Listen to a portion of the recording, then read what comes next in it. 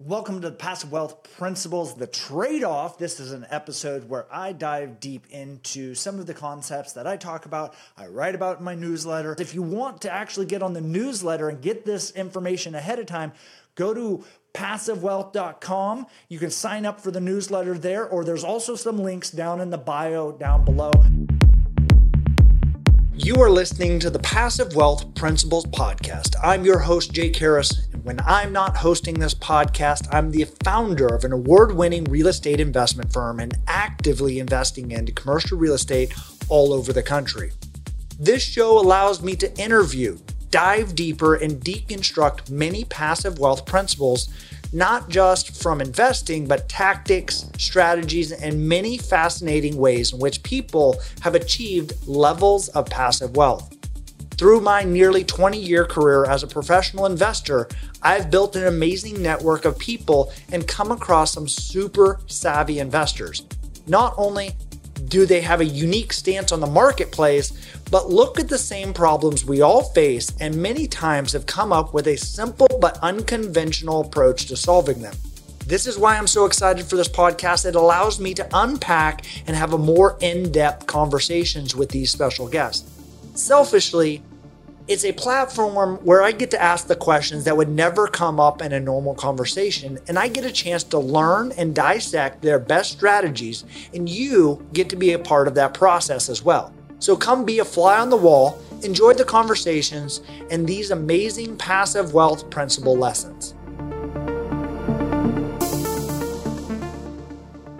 $50,000 refundable deposit into $7 million in 18 months. Is this the deal of a lifetime? I actually say the deal of the century happens about every other week. We're going to dive into some details of how a $50,000 refundable deposit turned into a $7 million cash cow in the course of 18 months, and you can do it too when you understand what they did and how this played it out. In less than 10 minutes, you're going to be able to learn how to take your active effort, turn it into passive wealth, discover what is a ground lease, how to find opportunities, do some of your due diligence homework, and then take some action now to building your own passive wealth. So in this edition of The Trade-Off, this is where I dissect deals I talk about, and this is a video kind of format of my newsletter that I host, the Passive Wealth Principles podcast. PassiveWealth.com is a website, and we talk about a lot of these things in the community and even our tribe dissecting these types of deals. So I'm part of several masterminds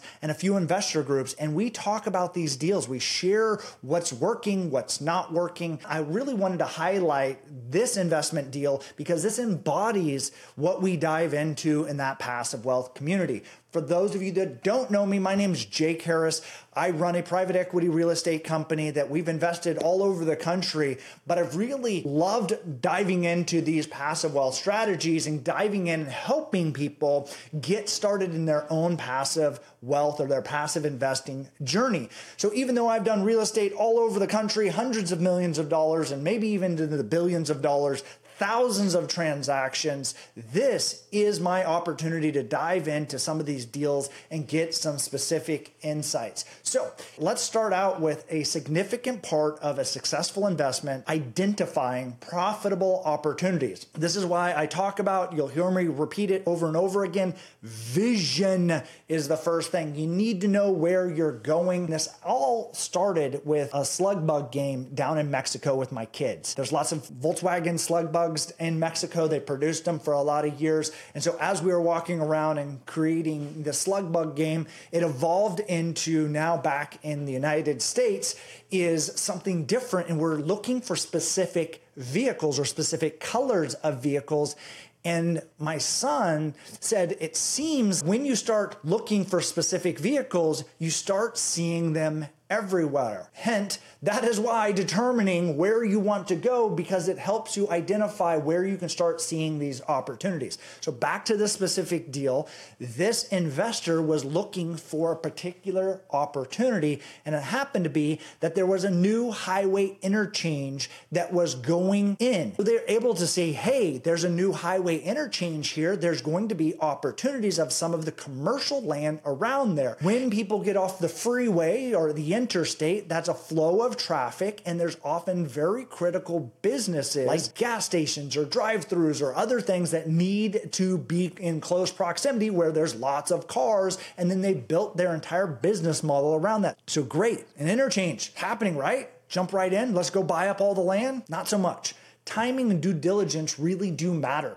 And so the land they ultimately purchased had been on and off the market for a long time. Because when these announcements come out, oh, I'm going to sell my land for gazillions of dollars because there's an interchange. These landowners aren't stupid. They're not giving the stuff away. But the reality was these take a long time to come to fruition. The fact that it had been on the market, off the market, on the market, off the market, determined that there's maybe a flexible seller there. And so instead of reaching out to the broker, they reached out directly to the owner, said, hey, I'd like to do and make a deal with you. What makes sense? And so this became a critical component because they were able to structure the deal and a purchase price of $1 million, but a $50,000 refundable deposit that gave them the opportunity to create a feasibility and options to extend this into the future to ultimately try to land a tenant. This allowed them the ability to control it without having to actually buy the land. So now they're not risking very much. They've done their homework, they've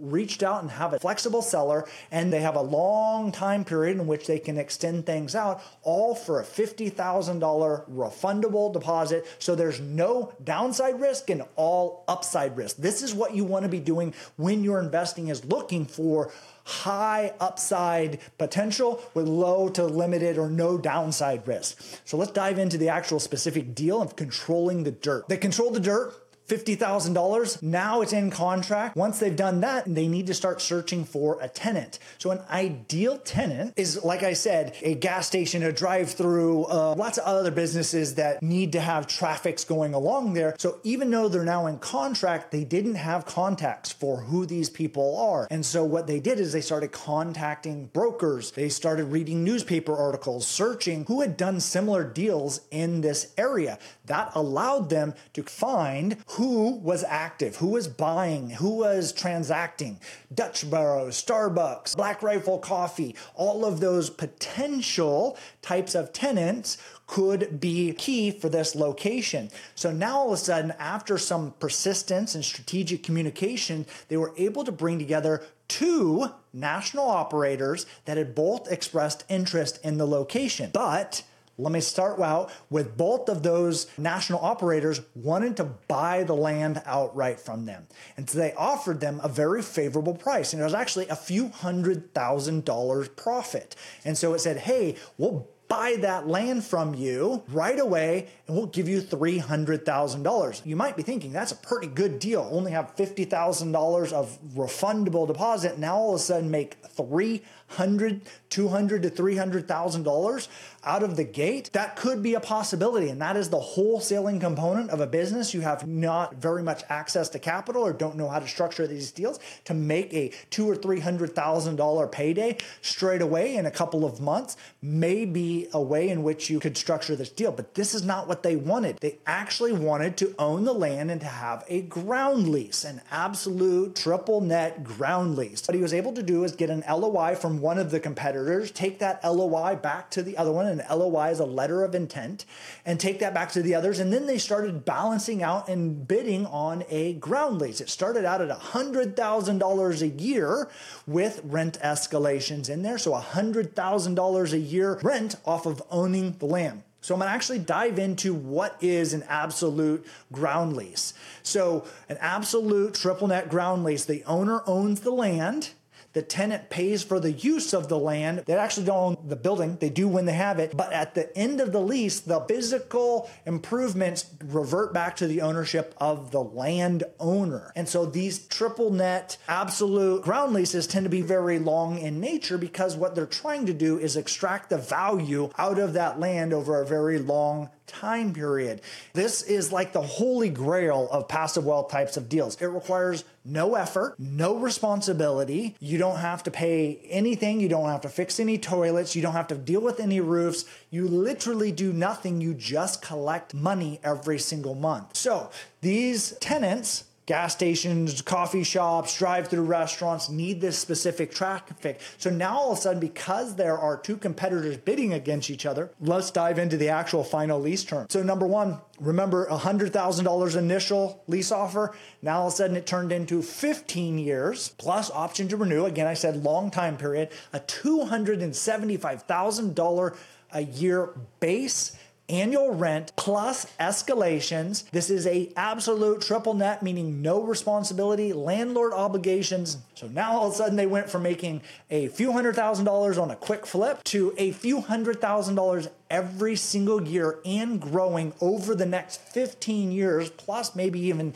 20 or 25 or 30 years. This has now turned into a fantastic cash cow. So even though the investor, now all of a sudden they have tenants, they have a signed lease, that investor remained minimally involved through the permitting process to make sure to ensure that this group was going through with the purchase or ground lease component of that. The investor never had their capital at risk. And so at this point, they closed the land transaction when they were ensured that new tenant was coming in, and they created a significant value add. So in short, there was an initial vision of finding the right opportunity. Then there was taking action and using due diligence to get to the property and contract, reaching out to the right tenants, creating proactive communication to create value, and that was getting interested parties, leading into a bidding war that allowed this $50,000 deposit to be turned into $7 million